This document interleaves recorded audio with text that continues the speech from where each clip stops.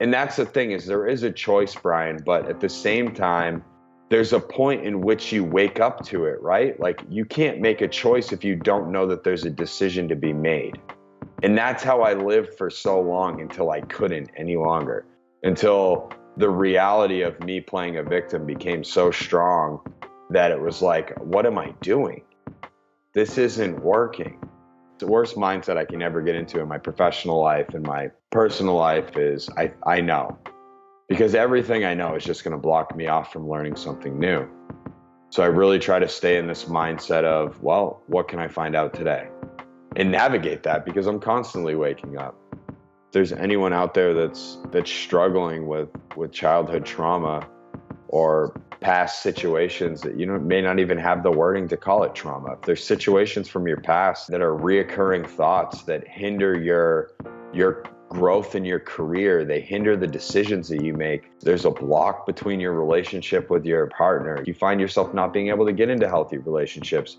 Like whatever it is, there is absolutely a way out. It's like, this happened for me. Like every single thing in my past, every dark spot in my past is the bright light of tomorrow for me. That's Mark Crandall, and I'm Brian Falchuk. The Do a Day podcast, where you hear from the most inspiring people who have been through hard times, overcome them, and have turned around to help others with what they've learned. I'm your host, Brian Falchuk. I know because I've lived it myself. I've written about it in my book, Do a Day, and that's why I'm bringing you this show. Remember, today's a new day. Go out and do it. Hey, day doers. I have one of the probably most impactful people in my life right now on as a guest today. And I'm so thankful to get to share this with you. This guy has become so close to me, so important in my life. I'm a little bit at a loss for words. And it's not that I don't have tons of words about him. It's just because there's so much to his story. There's so much to the process he's been through. This is a longer episode than usual, and we're still not anywhere near it. Like, there's so much more we got to get into. So consider this part one. This is Mark Crandall. Mark has become a really good friend. Mark has become someone I trust unbelievably. Mark is someone who I stand in awe of on a regular basis. And that says a lot because I've met some pretty awe-inspiring people through this whole Do-A-Day process and getting this podcast out. And I've gotten to share a lot of them with you and some more to come.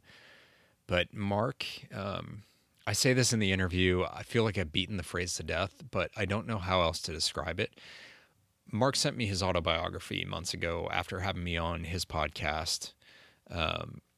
Actually, I think it was before he had me on, but either way, when I read it, I kept waiting for the main character to die. And obviously, it's an autobiography, and he sent it to me, so I know he doesn't die.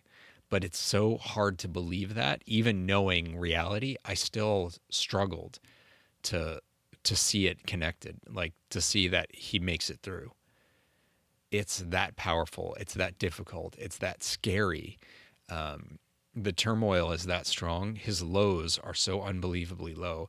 This is a guy who, well, I honestly don't want to give it all away because no one tells it like he tells it.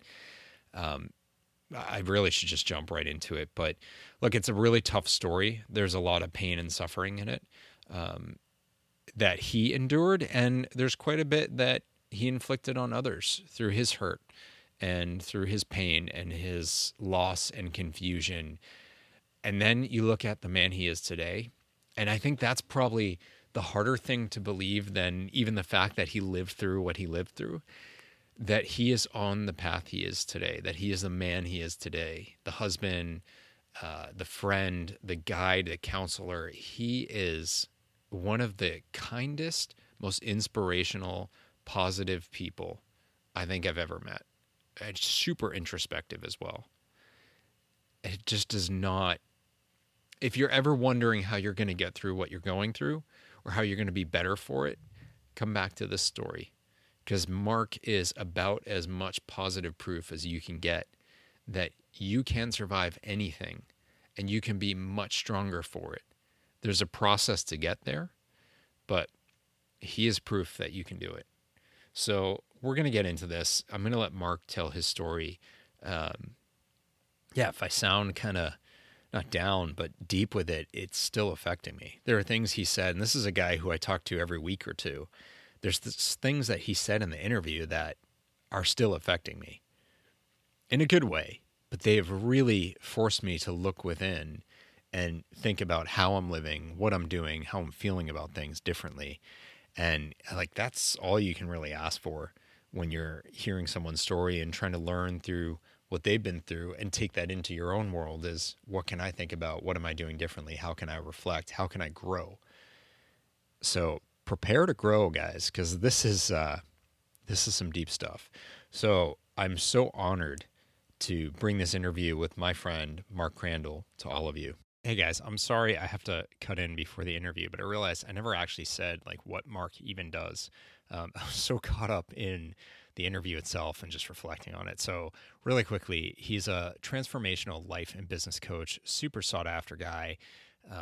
He's like, I'm just going to start going down the path of how great he is again. I need to not do that. But he also does a lot of speaking events. He's written this memoir, Eulogy of Childhood Memories, which we talk about a ton. But he is a licensed therapist and just puts out a ton of content and help to try to help people get through and face and deal with and process and grow from their traumas. And that's his full-time gig. That's what he does. He's trying to help people with the greatest things and the greatest difficulties that they've been through. So now we will get back and jump into the episode with Mark Crandall. Thanks. Mr. Mark Crandall, thank you so much, man, for joining me today. This is something I've wanted to do for a while, so I'm psyched to have you here.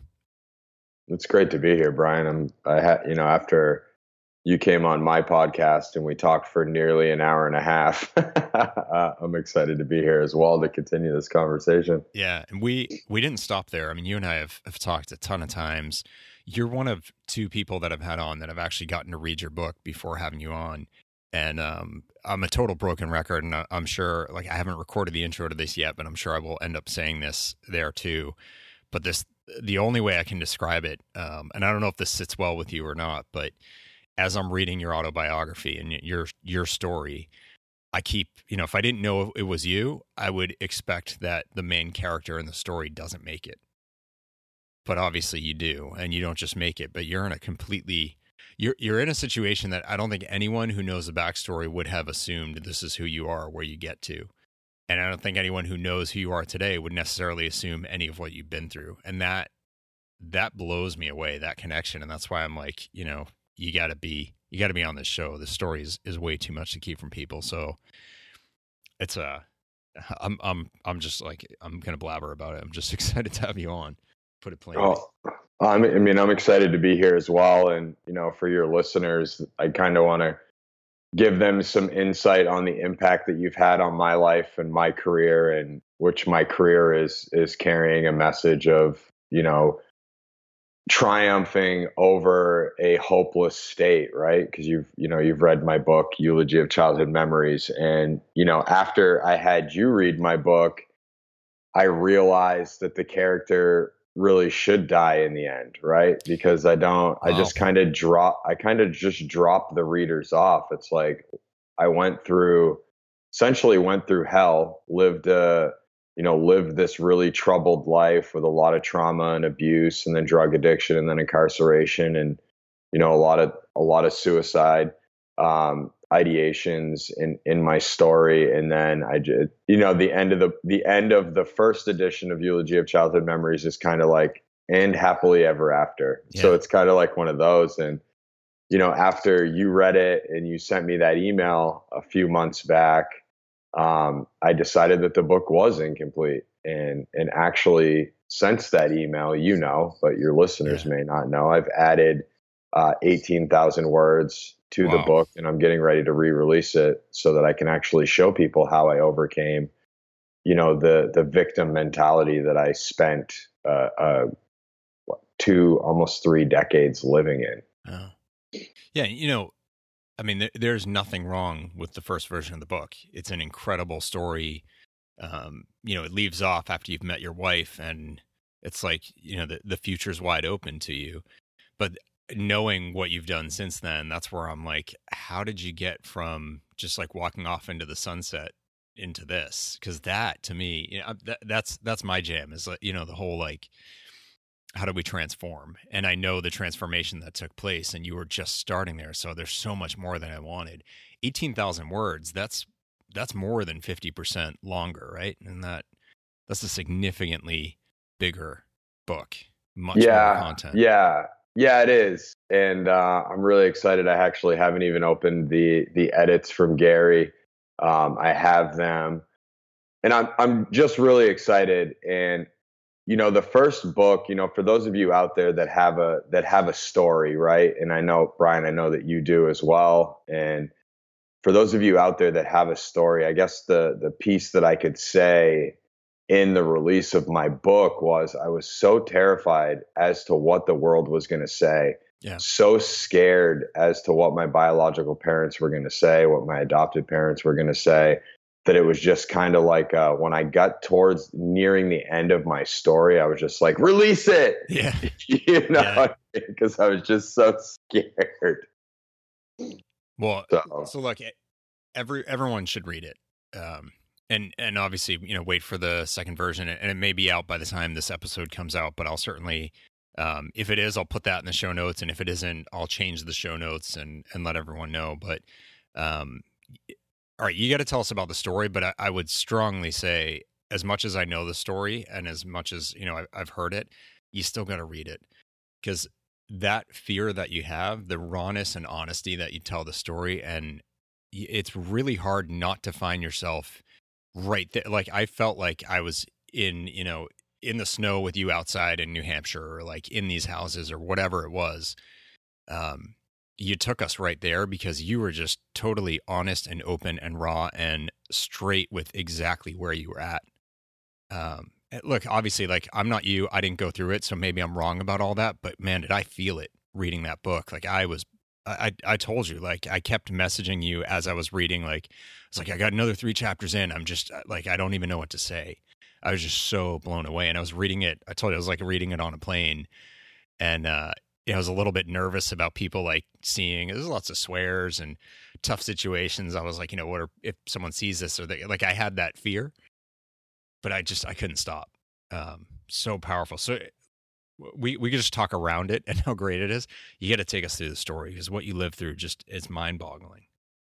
Yeah, I'll get into that now. But before I do, I just want to state that when I was writing the book, and actually, Brian, I'm really, really contemplating getting taking the cuss words out of the book, out of the second edition of the book. I don't know if that's going to happen. I'm very excited to sit down and spend a day or two reading through Gary's edits. I'm sure after hearing you talk about the work that he did for you, I'm sure he lit it up pretty good with some insightful feedback. But when I was writing it, I had a big mission, I guess, like a huge mission, which was to provide real insights to the reader as to the mindsets that I was navigating through all of these circumstances, right? Because I had read, years and years ago, I read a book by a man named David Peltzer called A Child Called It, which, is his kind of path with adoption and group homes and that whole thing. And what I felt was lacking there was the mental insights, right? So yeah, the circumstances are outlined, but as being a speaker in when I hit the stage, like, I'm really working to draw the readers in using emotion. Like, I'm really trying to paint a picture for them so that they can get inside of my world, so that they can feel what I'm feeling. And that's what I wanted to do in the book. Yeah. And I found it to be easy for me. And, I've had a number of authors say, man, you need to keep writing. Like, you write in such a way that just like paints a story for people. Totally. So yeah, I mean, I'll get into the story aspect of it. So I always struggle with the starting point, but it really starts at like my earliest memories. So my earliest memories, which are broken down in Eulogy of Childhood Memories, my earliest memories are like traumatic. I have memories of the earliest memory that I have. I was probably 2.5. My sister was maybe close to 5. And I woke up one morning and I was starving in an apartment. And I woke up and I went out to the living room and asked my sister where mom was. And she said, mom's over at the diner. And I remember, like, although I didn't have the words at 2.5 years old, I remember like just this darkness inside, like this feeling of, I look back on it, and it's like this feeling of, why does she get to eat and I don't get to eat? And it's like, Yeah. my whole story is painted with that. Why do you get to eat and I don't get to eat? Even to, my 30s. And then if I get into my scarcity mindset that I can fall into today, it's like, why does he get to eat and I don't get to eat? Why does Brian get to speak there and I don't get to speak there? And it goes back, and it's just, when you have 30 years of painting yourself into this, the world did me wrong. Yeah. Why me? It's a lifelong journey to get out of that mindset. And so let's speed it up for the sake of the interview. There was a lot of trauma. My mom was addicted to narcotics. My biological father left my mother. As the story goes, he caught her cheating. He left. He took off. I don't know the story because, of course, I was a kid. So How old were you when he took off? 2.5, 3 years so it's old. all around the same time that first memory getting formed. Yeah, and I know that a lot of people state that you're not supposed to have those early memories, but I have a news flash for you. I have memories of watching Fraggle Rock in the living room of some weird trailer and turning around when the commercial break came on and watching watching my biological mother and some random guys sniff cocaine off a chest freezer. Although I didn't know what they were doing at the time, like that's what I saw. Yeah. And so, I have other memories of like, and I didn't know at the time. So I remember we spontaneously took off to New York, and I was probably around 3 at this point. My biological mom took me, and I think it was a Buick. I don't know the car, but I remember what it looked like inside. And she took me to New York, and I didn't know what was going on. I thought we were just going on a trip. And we stayed in New York, and we stayed at this woman's house who I don't even know to this day. But I remember I was sitting eating a bowl of Fruity Pebbles, and I remember it like it was yesterday because I love Fruity Pebbles. So like right? all these little points of it, you have such memories, like such anchors for the thoughts. Yeah, and most people that have trauma can graphically remember the memories. But I'm sitting there at the table and I'm eating my Fruity Pebbles, and I remember the phone rang. And for those of you who are not, I feel old, man. Like this is when the phones hung on the wall and they rang really loud, and somebody had to walk over to it and pick it up. You didn't have it in your pocket. And so the phone rang, and the woman whose house it was answered the phone. It was from my mom. She called my mom over. My mom got on the phone, and then I just remember my mom hanging up the phone and running out of the house screaming. So I had no idea what was going on at the time there. But now, after piecing it all together and getting the story from everyone, I know that it was because my mom like ran from DCYF, which is the Department of Youth and Families, that were coming.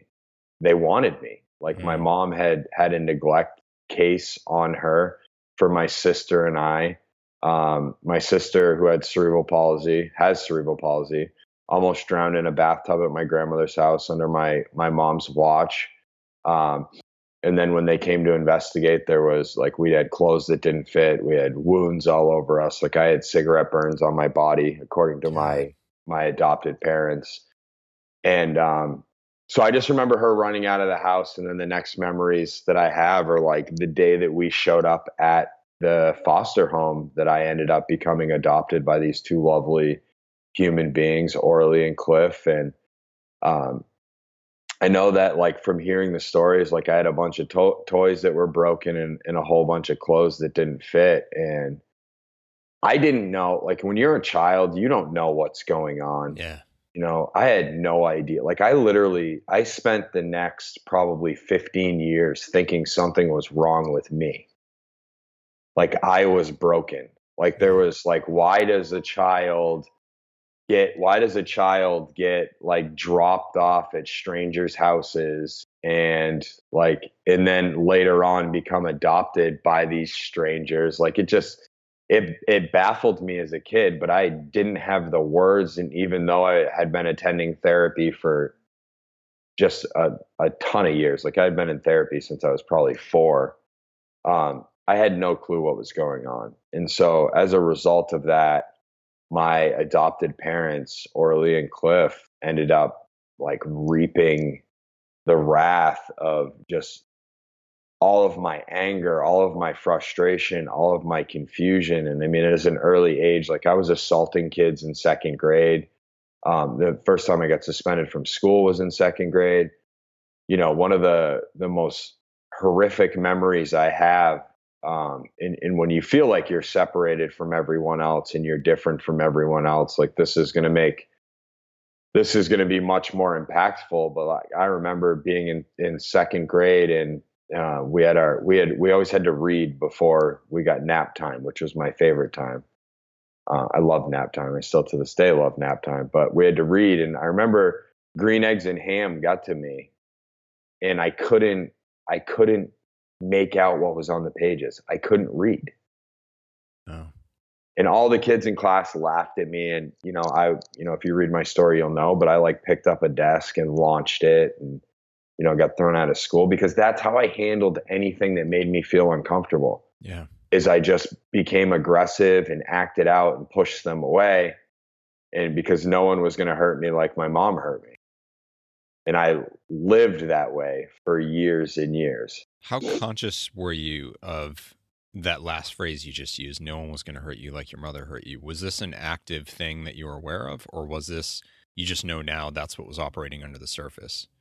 Yeah, I know now, and your listeners probably don't know, but I've been practicing therapy and do coaching now with clients. I've been doing that for about 11 years. So I've been studying the mind and engaged in spiritual practices and introspective work, and have done a ton of workshops. And so, no, this is like what's been uncovered. Yeah. But at the time, it just looked like, man, I just wanted my mom.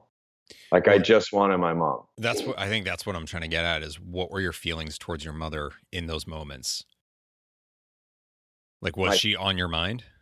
My feelings at the time, yeah, she was always on my mind. And I remember, like, she was on my mind. My biological father was on my mind. Like, I really just wanted to know, like, why I wasn't like the other kids, why the other kids had these families, and yet I had the second family. And there's another situation that I outline in my book, and that is, it's Christmas Eve, and bio mom says she's coming again, which my sister and I had become really accustomed to. Like, she's coming, and then she doesn't come. And I remember we every time we would see lights like light up the tree line of our backyard, my sister and I would run to the sliding door and see if she was pulling in the driveway, and she never came. Yeah.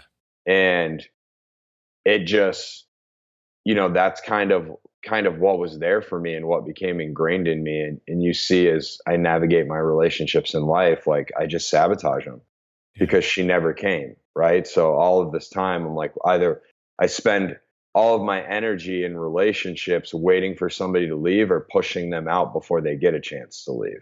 Yeah.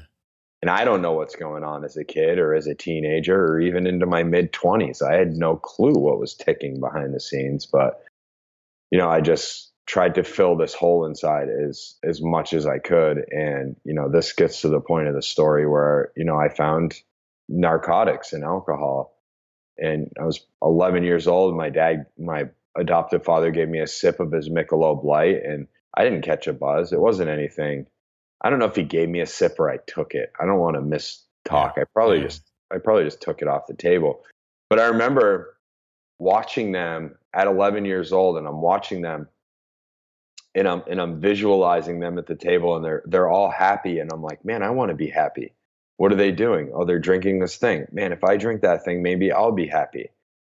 But it didn't work, and it took a couple more years. And I want to share this because I haven't heard it talked about that often, Brian. And so I forget the exact circumstances. I outline it as best I can in my book, but for whatever reason, I had done something wrong, which was very common. Like I think I'd punched a hole in the drywall at my adopted mother's trailer where I grew up. I punched a hole. I got angry. I had frequent anger outbursts. I would throw stuff and assault people. And you lit fires too, right? Yeah, I set a lot of fires. Actually, yeah, we'll get into that. Sorry. Yeah, that actually led me to my first group home. And so I punched a hole in the drywall, and I was a fat kid. Like I just loved sweets. Sweets did something to me, right? They just did something to me. They filled the hole. And so whether it was me opening, those silver cans that you get those butter sugar cookies in at Christmas. Yeah. Like the circ. So I would see those wrapped under the Christmas tree, and I would unwrap them and I would eat them all, and I would throw the tin in the woods to hide the evidence. Right. Yeah. And I did stuff like that as a child. I hear that. Yeah. So, but they're so good. I mean, it's like Pringles. Once you pop, you can't stop. They all taste the same, and you tell yourself, "Oh, that shape's going to be the one that's looks like a pretzel, or the round one, or whatever." They're all the same. They all taste the same. But you eat them, yeah. And the end result was always shame for me. Yeah, and those tins are hard to hide. It's not like a package you can flatten down. Yeah. So anyways, I punched a hole in the drywall, and every Sunday my grandfather would take us out to get ice cream sundaes. And this is biological or your adopted parents? Yeah. Okay. My adopted grandfather, and he would bring us out to get ice cream sundaes, and I was told I couldn't go because I punched a hole in the drywall. And I remember this is the first moment, and I'm sharing this because I don't hear it talked about a lot. Even as a therapist, I don't hear it talked about a lot. And I remember they all left the house. They left me there. I'm probably 9 to 11 years old. And I remember laying on my bed and I'm crying because I don't get my ice cream. And I started having thoughts of, what would the world be like without me? Like no one loves you. Like these were my thoughts. This isn't language that I'm adding to it now. Like these were my thoughts. And looking at it now, I know that these are not common thoughts for a pre-teenager to be having at such a young age, but I had them and I didn't share them with anyone. And I was seeing a therapist at the time and I didn't share them. But yeah, right around that time in my life, I started to act out even more. I started to set fires. I was killing animals. I was torturing, our family pets. And I know, for you listeners, I have a lot of shame still associated with some of the things that I did. It's not, I actually have one of my wife and I's cats, Bella, is an amends that I've made to cats. I've never harmed her. Anytime she wants to cuddle, she cuddles with me. My door to my office is closed right now, so she won't jump in my lap, but I call her the codependent cat because she's always on me.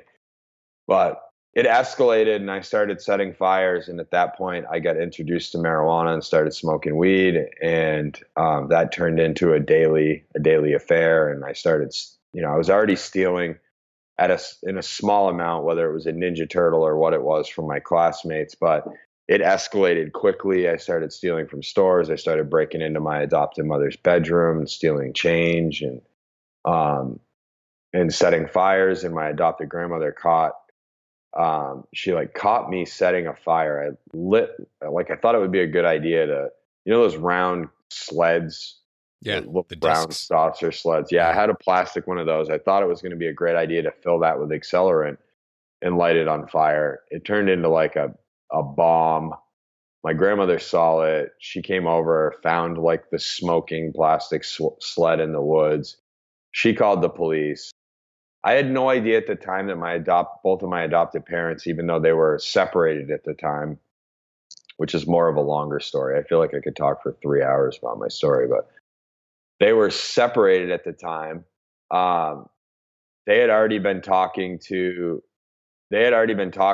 my therapist, this man, Stephen Atkins, about a CHINS petition. I had no idea what a CHINS petition was or any of that, but what it is, I know now, being a professional and working in the field and doing a bunch of research about my past, that it's a it stands for Child in Need of Services. And so essentially what your parents do, and if there's any of you out there and you're listening and you have a child that is struggling the ways that I do, like this is available for you as well.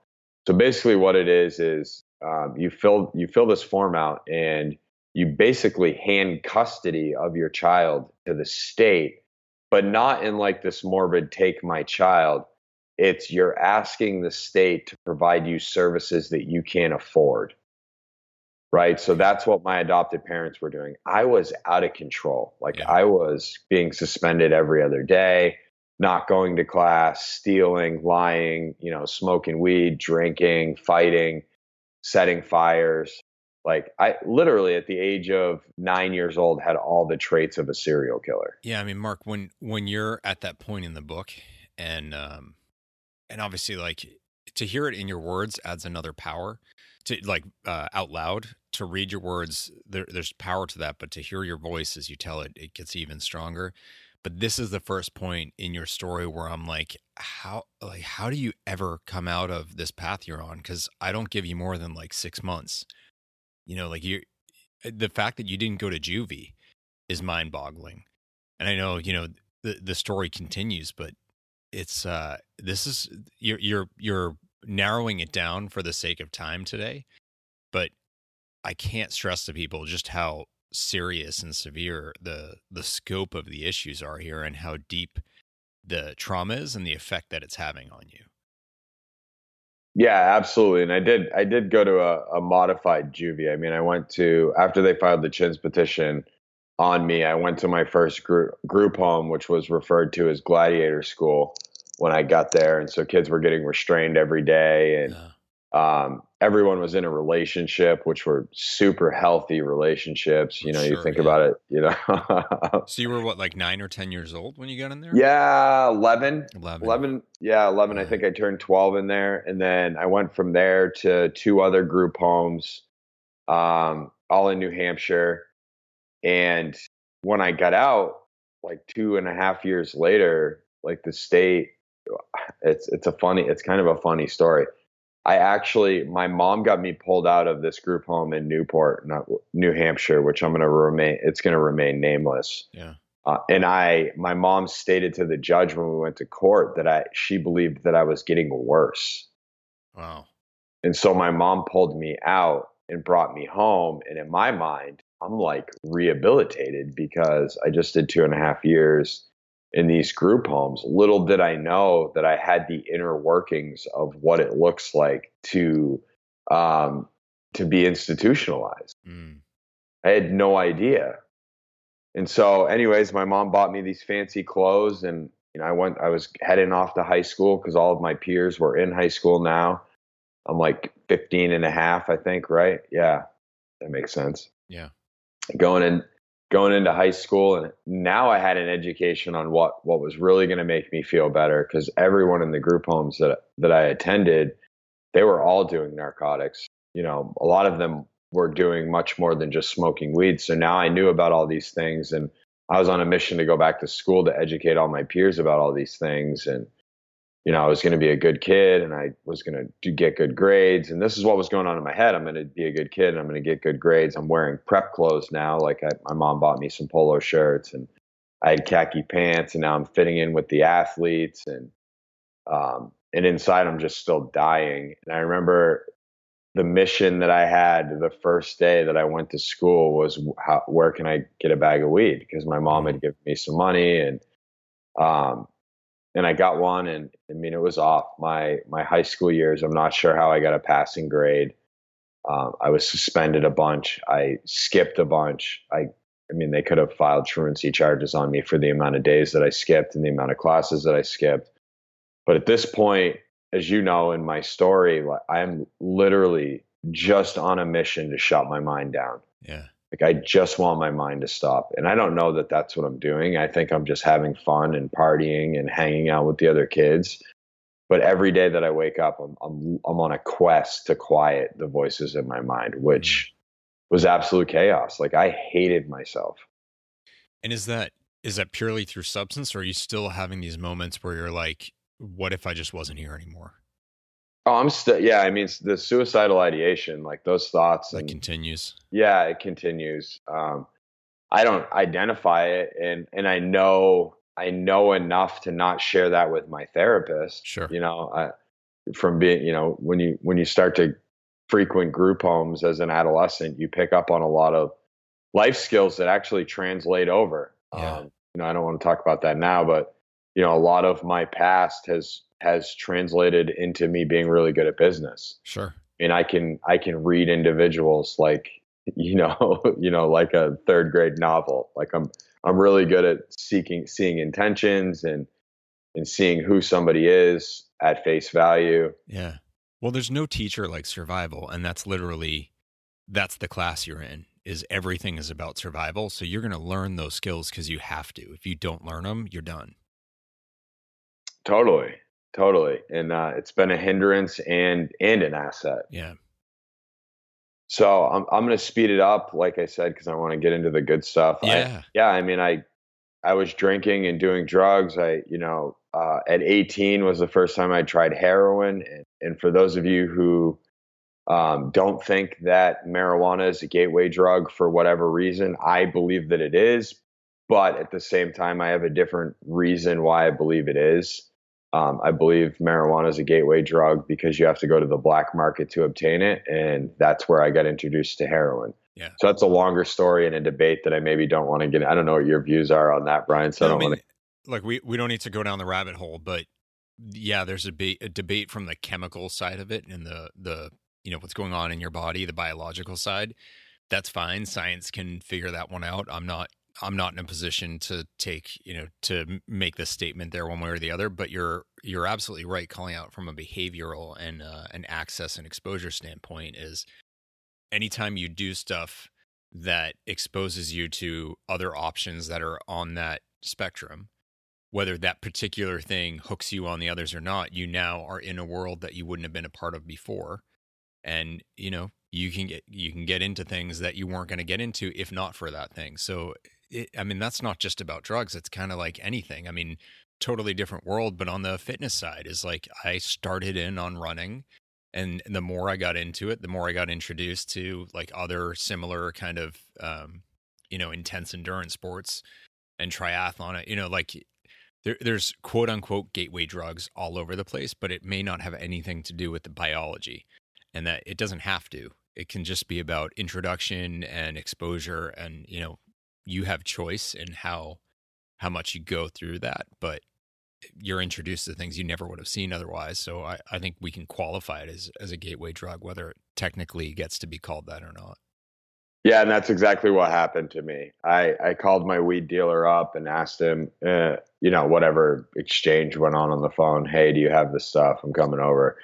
And he said, no, I don't, but I have something better. And so, of course, I go over, I get introduced to heroin, and my life just if you don't think my life unfolded, my life completely just unfolded. But from an internal dialogue perspective, I felt like I had arrived. Mm. So for those of you who don't know, and you're like, oh my God, like, why is this person doing this? Or this, lock all the junkies up, or like whatever. Like I can't even explain to you the internal turmoil that was going on with me and the relief that I found the first time that I did heroin. It was like the most euphoric, freeing, like life was going to be okay. Everything like the gates were going to open up and white doves were going to fly out. Like it was that powerful. You never had anything like that your whole life. No. And so as you can imagine from an addiction standpoint, that intensified. I became homeless. My mom threw me out. I stole from her. My little brother caught me. I assaulted him. She called the cops, threw me out. And I was homeless for almost 2 years, and then got arrested for some criminal offenses that I had engaged in, and went to camp. Mark, you weren't just homeless though. You were homeless and you were on the run. And this was like, one of the most gripping part of the books, and where I was like, the end is going to hit any page now, is you were like jumping from place to place, person to person. Who are you using? Who are you hiding from? the cops were kind of on your trail much of the time. It was a very, like, the tension that I felt in that whole period, just as a reader, I can't imagine living it, but it wasn't as simple as just like I didn't have a place to sleep and I was trying to score the next hit. You know, there's this is an incredibly heated, difficult, high tension period. And if that, you know, if pain's driving you to use, this is only going to make it worse. Totally. Yeah. There was it's actually one of the things that I'm just so grateful for today. Like, I haven't had a warrant out for my arrest in probably 14 years. Like, and for those people, like a lot of people in society are like, well, good for you, You're not supposed but to have a warrant out for your arrest. yeah, you're not supposed to. But that wasn't the path you were on. The path you were on says you either should be in prison or constantly have a warrant out for your arrest, or you have a reason why there should be one if there isn't yet. So, like, that's the part that blows me away, is this complete flip. Like, you've transformed in a way that I'm not sure I've met anyone who's had as hard of a transformation or as complete of a transformation. Yeah, and I'll speed it up a little more. So I did a year in county jail. Had no intentions of using, like, really wanted to get my life on track. Didn't know what that entailed. I had read, like I said, David Peltzer's. I actually read the series of books that he did. So I read A Child Called It, and then went through all of his books to The Lost Boy, and he wrote a few more. And so I read those when I was in there, and I was 18, maybe 19 years old, and I'm 35 now, just to give you some reference. And in that moment, I knew that I was going to be an author, and I was going to be a speaker, and I was going to transform lives. Wow. Now the seed was planted, but that thing didn't sprout for years, Yeah. but it was there. And I was like, man, his story's powerful, but mine's much more powerful. Right. And it was like, I could touch lives at a depth that he can't. Yeah. And I have a message and a story to share. And yeah, anyways, I didn't do anything with it at the time. It escalated. I got out of doing a year in county jail. Back living with my mom, my adopted mother, and my stepfather, and I got a job washing dishes, and I was doing okay for a little bit. And then what happened to me was the voices got louder and louder. And I'm not talking like voices like a schizophrenia standpoint. I'm talking like the self-hatred, the why did you do that? They left you, all of that stuff just got louder. That internal monologue, inner voice.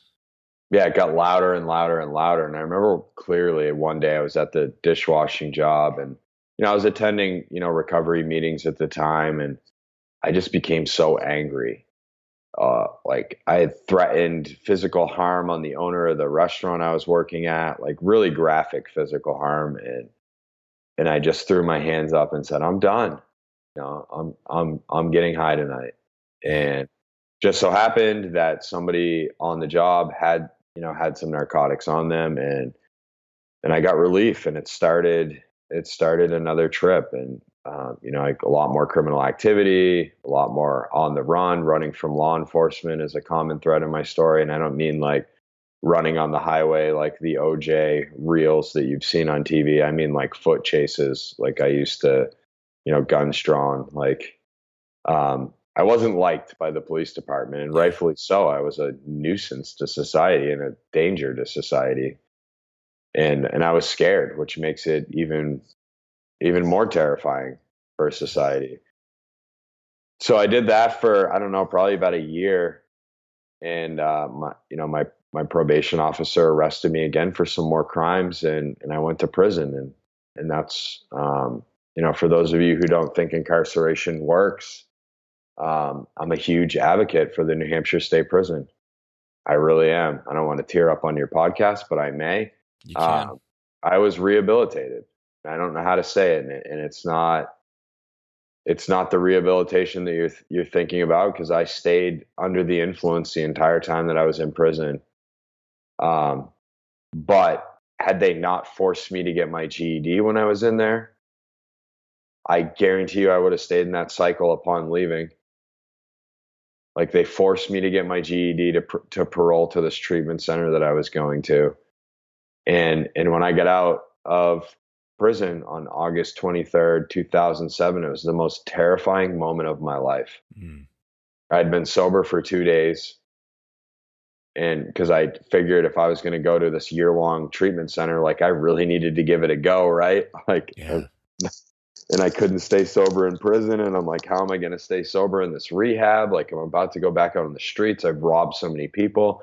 There's a lot of people that want to cause me harm. Do I still have any warrants? Like, what are these people going to think? What are those people going to do? Am I still going to get shot by that man that threatened me? Like, I had all this stuff going on. And I remember the gates opened, and the guards always crack a joke when you get out. And this guard said, Crandall, see you soon.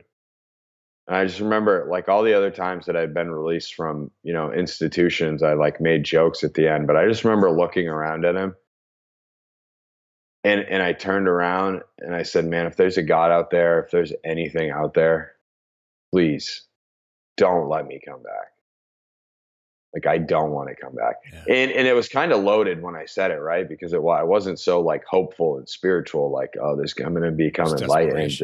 It was like, if there's not another way, please take me off this earth. Yeah.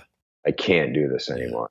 Yeah. And that's what when I walked and I met my mom and gave her a hug, and my stepdad drove her up, and I jumped in the truck, and we headed for a really long ride to this year-long treatment center that the courts demanded me to stay at. It was in my court order. And I'm so thankful for that, because just the whole process, like, I have so much gratitude for it. Like, I know a lot of people, have the mindset of, I've worked with a lot of convicts that still have the mindset of, like, society did me wrong. And like, really? You can't kick doors in. Like, you can't do that. And so, man, I would love to get on that topic, but that's another topic. So we have to have you back. I've done so many things that society would state that convicted felons can't do. I was employed by the state of New Hampshire, like, just so many things. So anyways, I went to treatment. I got introduced to the 12 steps and meditation and church. And, I was given by my first mentor a book by the Dalai Lama and another book by Thich Nhat Hanh. And I just started my quest, man. And, like, one of the third or fourth books that I got was Awaken the Giant Within by Tony Robbins. And I just began my quest. In 2007, I just started to become a seeker. And what I found, Brian, which I know you found as well, is like, what I found was the more energy that I put into seeking, the more internal relief I found. And so I've just been on a quest for the past 11 years to do more. And as a result, I'm a licensed therapist here in Texas. And as you know, I've written a book. I host a podcast. I do a lot of things in the realm of transformation to really get a message out there to wake up anyone that's wondering if there's another way. Like, that's my calling in life. Like, this isn't, I talk to you about this all the time, like, speaking and writing and creating content and coaching people is not a career for me. Like, this is my calling in life. This is what I've been called to do. I was called to do it at 18, the first time I was in county jail. Yeah. So I don't take it lightly. Yeah.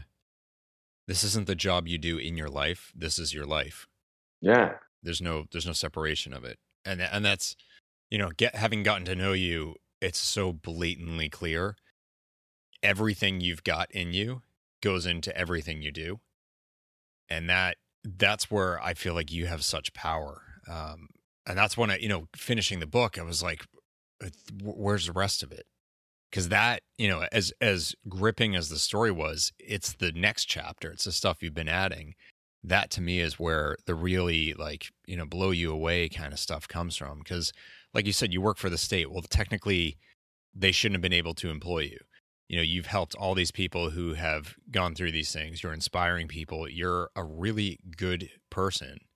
You're committed to so many better things. None of that's in the backstory. Like, none of that should be possible. And so that flip, that ability that you've had to do it is, that's just so profound, man. Do I have time to drop a little bit of that? Yeah. And so I don't have a hard stop, but I know you're fully booked up always. So the time is your call, but I'll give you whatever you want. Cause this is, and we'll have you back on, cause there's so much to this. You're busier than I am. Well, no, I'm trying not to interrupt you and add to it, but like, cause I want you to get out as much as you can, but it's so good. There's so much here. Yeah. So I guess I'll just get into the good stuff, since you don't have a hard stop and you can edit and do whatever you do. I'm not editing anything, man. This is all flowing. So you just go. So like I said, in 2007, I entered the realm of transformation, which is what I call the life that I live today. Like, I just entered this place of more, right? Like, I want to change more. And I hate the word self-help. I just hate that category, because I don't believe that anyone needs help. I believe that individuals just need empowering. To say that I need help means that I'm helpless, and I don't believe that. I believe that individuals just need empowering. They just need some words. They just need to hear your story. They just need a little guidance. Like, and so I just started to seek individuals, and to seek books, and to seek workshops. And, the weirder it was, the more that, as I've gone on this journey, the weirder it is, and the more that I believe society frowns on it, the more interested I am in finding out what's behind it. And so what I've found is that it's not necessarily this spiritual path, right? As I used to think it was. I used to think it was like just me floating in the clouds. And, and you think of the story of the Buddha, or you think of the story of Christ, or any of the major religious figures. If you look at the backstory of how they gained access to enlightenment, or whatever it is that their arrival point in spirituality, there is a lot of pain and introspection. Always. And so that is what I've just unfolded, and just layer after layer. I mean, I've done EMDR, I've done week-long silent meditation retreats. I've done just countless workshops that I won't name on your podcast, because I don't want to drop plugs for them. But just countless workshops. It's the idea of peeling the onion, right? There's so many layers. And the more I peel back, I've been peeling back for 11 years, the more I find. And so the greatest thing that I found, that I uncovered, was this. I'm about to drop it on you guys. This is what's going into the re-release of Eulogy of Childhood Memories. I realized that I had spent my entire life playing the victim. And I want to share with you guys, because you probably have never heard me before. Maybe some of you have. There's a difference between being a victim, which I am, and maybe you are, a victim of circumstances, a victim of trauma, a victim, like you were a victim. Something happened to you that more than likely probably shouldn't have happened to you. And playing a victim. So I am a victim, but I couldn't differentiate the difference between playing a victim and, like, being a victim and playing one. So what I found out was I had spent my entire life up until this point that I had this realization, blaming all future outcomes and all of my present reactions to life off of my past. Does that make sense, Brian? I want to make sure that they're... Of course it does. I mean, to me, like, that's right up my alley. That's such a key part of the stuff that I talk about as well. And the word that's coming to my mark, the difference between being and playing, is choose, or choice. And it doesn't, like, this is where people get really hurt by that word. It doesn't mean it's easy. You weren't you weren't actively like, oh, you know what, today I'm gonna act like a victim. It's, you weren't consciously making that choice, but yet you couldn't choose whether you were a victim. That happened. You couldn't choose whether you experienced that trauma or not. That was done to you, and that really did happen. The choice comes in how you let it impact your life, and that could be incredibly hard to choose the right path, but it is still within your power, and you're beyond living proof of that, because the first part of your life, you were playing the victim and everything that came along with that, and punishing the world for what you had experienced. And you clearly, even though it seemed impossible, you clearly are not playing the victim today. You're doing quite the opposite. So, like, to me, you're the most living proof that it really is a choice, no matter how hard it is. And you had, like, chemistry and biology in the narcotics working completely against you making that choice, but you did it. Yeah, and after you, and I want to circle back around to that email that Brian wrote me, which he is so humble. He's like, well, what email? I don't even remember that. I remember the email. I just... It struck me. It punched me right in the chest, and the reason why it did, because I felt that the eulogy of childhood memories was not complete, and so it is complete this time when it gets re-released, and it may be re-released by the time this podcast drops. Is the ending of the book now is me actually walking the reader through step by step, exercise by exercise, through the process of overcoming this happened to me and getting them to step on the shore of this happened for me. Yeah. So there's a big difference between being a victim and playing one. And I feel as if, not even I feel, my mission in life is to get as many people on the shore of this happened for me as I possibly can, because I spent so many years living. And that's the thing, is there is a choice, Brian, but at the same time, there's a point in which you wake up to it, right? Like, you can't make a choice if you don't know that there's a decision to be made. For sure. Yeah. And that's how I lived for so long, until I couldn't any longer, until the reality of me playing a victim became so strong that it was like, what am I doing? This isn't working. And in that moment, right? So the worst place that I can ever get into in my professional, worst mindset I can ever get into in my professional life, in my personal life, in my relationship with my wife is I know. Because everything I know is just going to block me off from learning something new.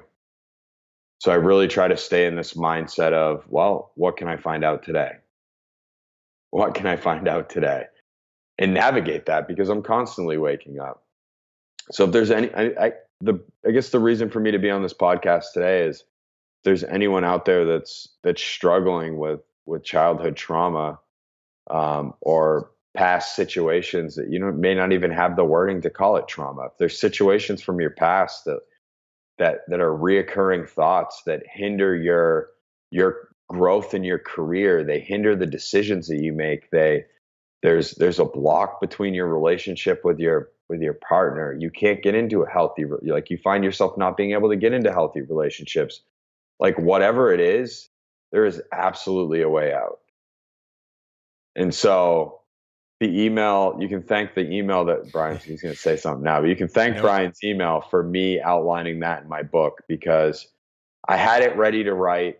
Like, it was already there. I was literally going to call the second book that I was going to write, The Difference Between Being a Victim and Playing One, a step-by-step guide to overcoming the internal workings of a traumatic mind, right? And then what happened to me after the email was, no, this is a complete book.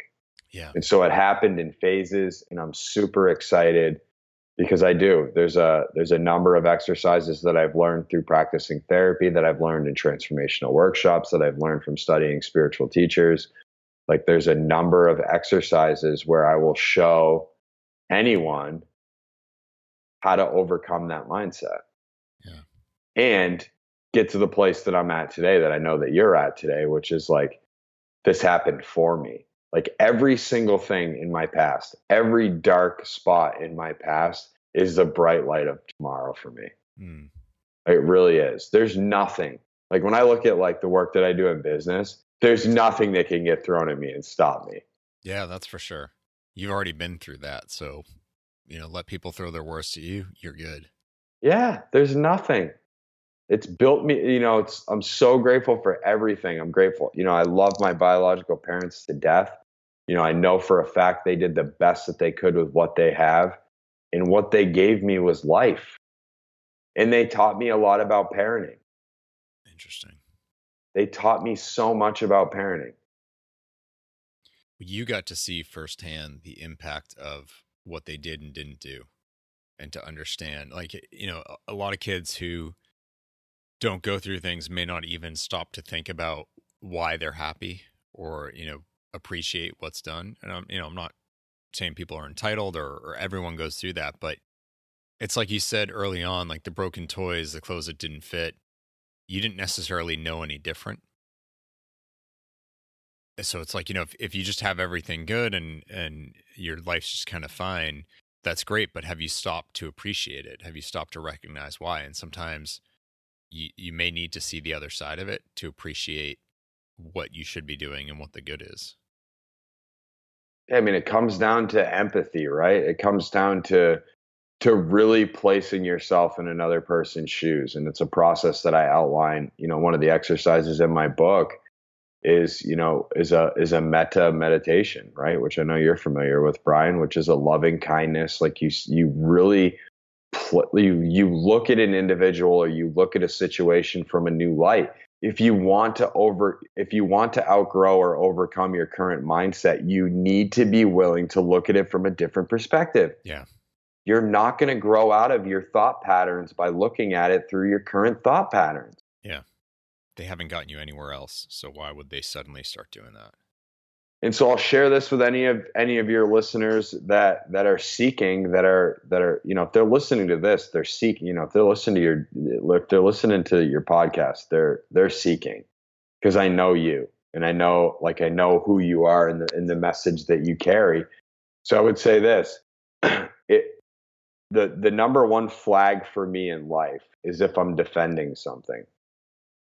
So if Brian says something to me right now and I go, whoa, whoa, whoa, whoa, whoa, whoa. But but's the number one defender, like counter, right? Yeah, but, or, well, if I'm defending, I pause and take a look at what I'm defending. Because the truth doesn't need to be defended. So if I'm defending something, there's something there that I'm trying to harbor, that I'm trying to block. And I'm, in 2007, when I devoted my life to this path, like I just decided that I was going to stop defending and take a look, put it under a microscope, see if there's something there. Wow. There's a lot of really powerful stuff that you've shared so far. I think that's the one that's hitting me the most, because I think I've always been a fairly defensive person. And I always feel like I have truth and right on my side, yet I work tirelessly to try to defend that, and it never seems to work out. You just stuck me with something I absolutely need to start reflecting on and pull in actively into each present day. That's really powerful, because I feel like I'm defending, and I'm speaking the truth, and no one seems to care. No one seems to listen. Well, why is that? Because if it really was the truth, or the truth as they understand it, I wouldn't need to defend it. So something else is going on. Totally. And I'm not saying this to you, Brian, but for myself, 3/4, if not all of the defenses that I generate in my mind are based off of what I think other people are going to think about me. And what they're going to think about my past, or what they're going to think about my future, what they're going to think if I do this, what are they going to think if I relaunch my podcast? Like, what are they going to think when I hit that stage? Like, what are they going to think? What are they going to think? What are they going to think? And if I can step away from that and really place myself in my own mind, right? Yeah. Which is their mind. we're all like, it's Dale Carnegie, How to Win Friends and Influence People. Like, people are consumed with themselves. So I'm spending all of my time basing my actions off of what I believe other people are going to think about me. Yeah. And they're spending all of their time thinking about what I'm going to think about them. And like, we just spend this, so that place always makes me chuckle, because I'm thinking about what they're going to think and they're thinking about what I'm going to think. And like, we're just sitting there thinking, and no one's taking any real tangible actions to change the world, because we're just thinking. Yeah. It's a waste. Well said. I wish your listeners could have saw that face. Well, I mean, it's such a, like, we do it with big stuff. We do it with little stuff. Like, I remember my father and I, we ended up driving for 3 hours to go skiing on a like miserable rainy day. Neither of us wanted to go. And after like 3 hours being totally soaked and just like, it sucked. And, you know, it wasn't even like, oh, well, at least, you know, we're having good bonding time, because we were like cold and uncomfortable and unhappy. And so we basically just didn't speak. So it's like 3 hours of misery. And then I think we both kind of, I mean, it was almost like a sitcom. Like, we both said at the same time, like, do you want to go? And it was like, you know, an hour into driving home. So like 6 hours of driving for 3 hours of skiing. That sucked. We're both like, I really actually didn't want to go. It's like, oh, I didn't either, but I thought you did. Oh, I thought you did. And it's like, we're just caught up in like, well, I don't want to disappoint him. Or he like, we were both thinking the exact same thing. Neither of us was willing to say it. And if we had just actually focused on what we wanted and shared that, we would have been in a better place. And it's like totally different realm of stuff that we're talking about. But that's kind of the point, is like, it happens in everything. This isn't just about serious stuff or about judgment or whatever. It's like, you know, even the most basic things, we all get caught up in it. Yeah. And I'll share this as an example, right? So I've been engaged in this practice for a while. I'm not going to name drop, but I was at a big deal transformational workshop this last weekend, and I was assisting, which means I was crewing. I was volunteering for this person, and you know, there's 12,000 people there, and you know, it was fun. I had a blast, and I got approached by one of the staff members there, and they said, "Hey, Mark, we heard that you're really good at sales," and I was like, "Okay, yeah, I appreciate that. I've been told that as well. I don't do sales though. I just help people find what they need to better their lives." Yeah. Whatever I said, whatever salesy pitch I said, right? And so she goes, "Yeah, well, that's awesome. We need you to go to the product booth." I was like, "Okay, well," I said, and I had already made a decision that I wasn't doing this before I even showed up. And so I said, "Okay, so who am I meeting with?" And she goes, "What do you mean?" And I said, "Well, who am I meeting with to discuss the terms of this agreement?" She goes, "Well, what are you talking about?" And I was like, "What's my commission?" She was like, "You don't get a commission. You're crewing." And I said, "Well, I don't sell for blank while I'm volunteering for him." Yeah. She goes, "Well, what do you mean? You're volunteering?" I'm like, "Yes, but there's a difference between volunteering and a task that somebody should be getting paid for. And if I start selling products for said person, I should be getting paid for that. And you know that, and I know that, and we'll just end this conversation." And I was super polite about it, but I had already made the decision that I wasn't going to do that it was going to be a moment in which I was going to advocate for myself. So that would be my challenge to your listeners, is just pick a moment that you're going to advocate for yourself, that you're going to stand up no matter what you believe other people think. And you're going to be blown away, because like Brian just shared, like, they probably don't even want to go skiing. But we never have those conversations because we're so worried about what other people are going to think. Do you want to do this? Like, I've had a couple of people recently that have asked me to go on their podcast. No, I just don't. I don't believe that your podcast fits my message. Yeah. Well, what do you mean? You're going to get, I get this many downloads a month. And I was like, yeah, man, but I just that's awesome. But it has nothing to do with what I do. Yeah. Your gut is going to guide you. Your intuition is going to guide you. And it's been guiding you for years. Just most people never listen to it. Yeah. Oh, that's a really good point. It's hard to do. So hard. Yeah. but it gets easier once you do it. And obviously you can do it in a nice way. You can do it in a professional, respectful way. You don't have to be like, I think your podcast is crap and I don't want anything to do with it and it's going to hurt my image. It's like, no, great job what you're doing. I whether you like their show or not, you certainly share that if you do. But I think it just doesn't really fit with my message. But thanks so much. I'm really flattered, but I'm going to have to pass. And you leave it at that. And like, if they press, that's also kind of like, it's probably even less of a fit now because you're talking about, like, it depends what your message is, but if your message is from a place of values and someone's pressing you to be on their show when you just said it's incongruous with your values, and that's even more of a sign that you made the right call. But you got to advocate for yourself. I get it with people pitching to be guests. They're great people. They've got great messages, really useful stuff. That's awesome. More power to them, but it doesn't necessarily mean it fits with the purpose of this show. Like, what taught them the lessons and what, like, you're the absolute perfect embodiment of what I'm trying to have in this show. I want people to listen to someone who's been through something, and something can be, that's a broad term. It can be anything, but something that was real and taught you a lesson. And that's why you're here talking about this better place. Not that like, I've got 5 secrets to making, closing leads or whatever, because I'm good at business. Well, that's awesome. I'm really happy for you. That's not what this show's about. Like that has nothing to, well, it's because I struggled in business. So I learned it's like struggling in business is not, that's not what I'm talking about.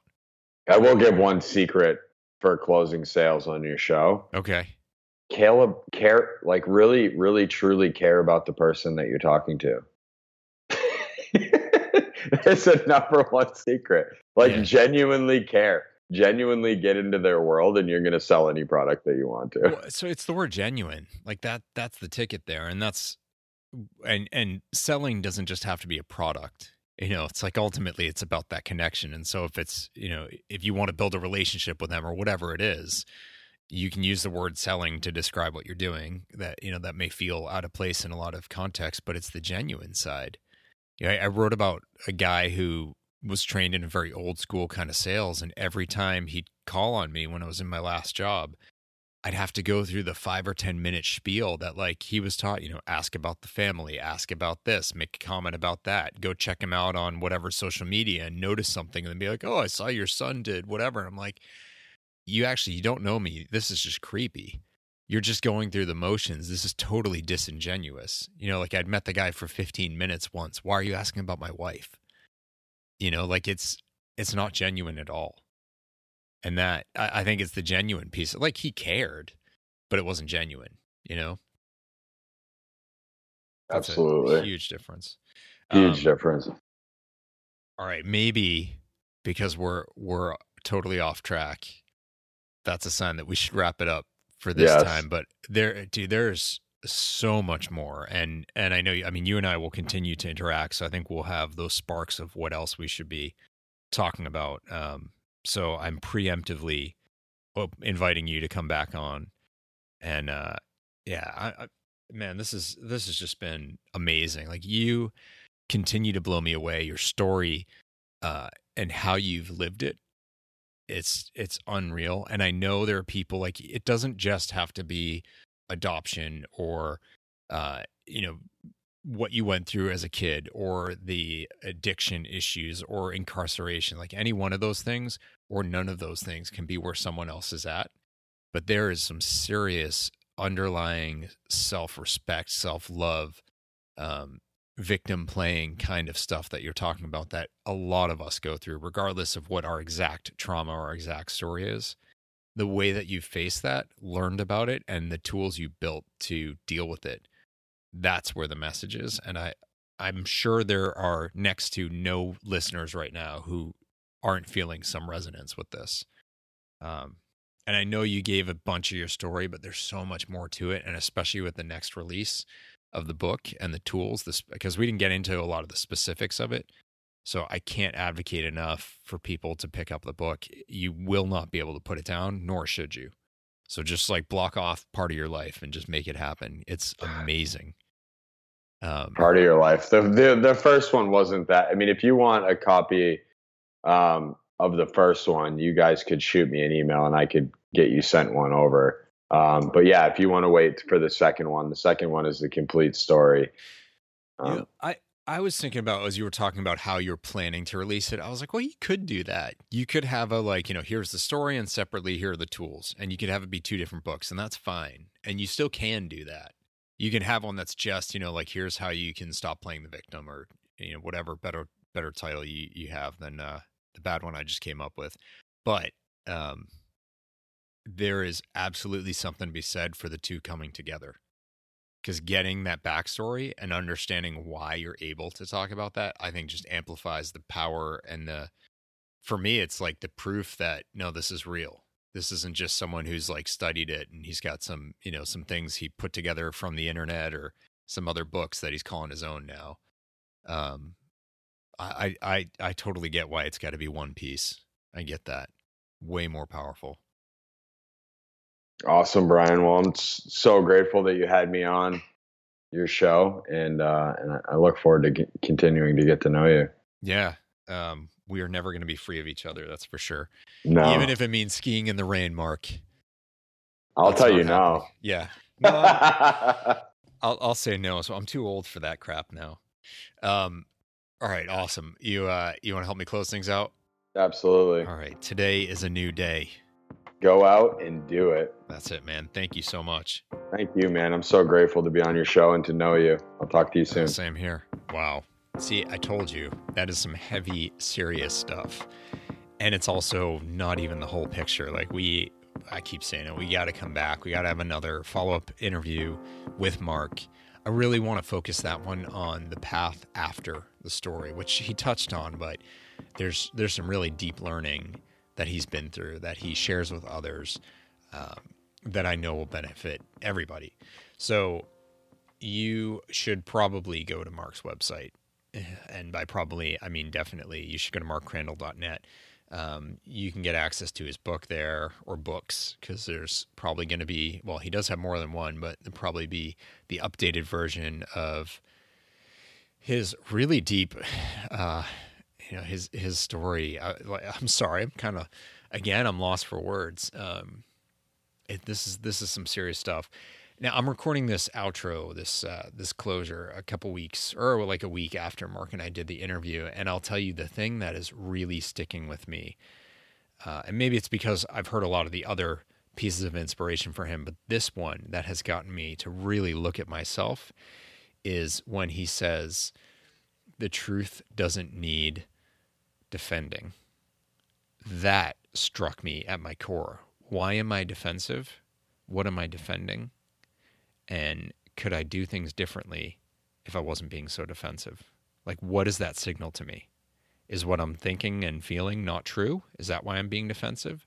Or am I engaging in some sort of conflict that I don't need to engage in because the truth doesn't need it? Either way, huge red flag to me that I'm watching for now. When I get defensive, it's like lights are going off. That's a signal. So that's just one of the many things that Mark sparked in this interview. So I'm glad you stuck with it. Powerful, powerful stuff. Check out more about Mark. You can listen to my interview on his podcast, Purpose Chasers, as well. That's the first time we really got super deep with stuff. And of course, if this is resonating and you want more, you can also check out Do A Day, doadaybook.com, and check out my blog at brianfalchuk.com/blog. If you haven't yet reviewed this podcast, I hope that this episode shows you just how important this show can be. So review it, share it, subscribe. These are the things that help the show grow. So head over to iTunes, find the show, and just give it a review. It would mean the world to me, and it would help the show get discovered by people who need to hear stories like Mark's.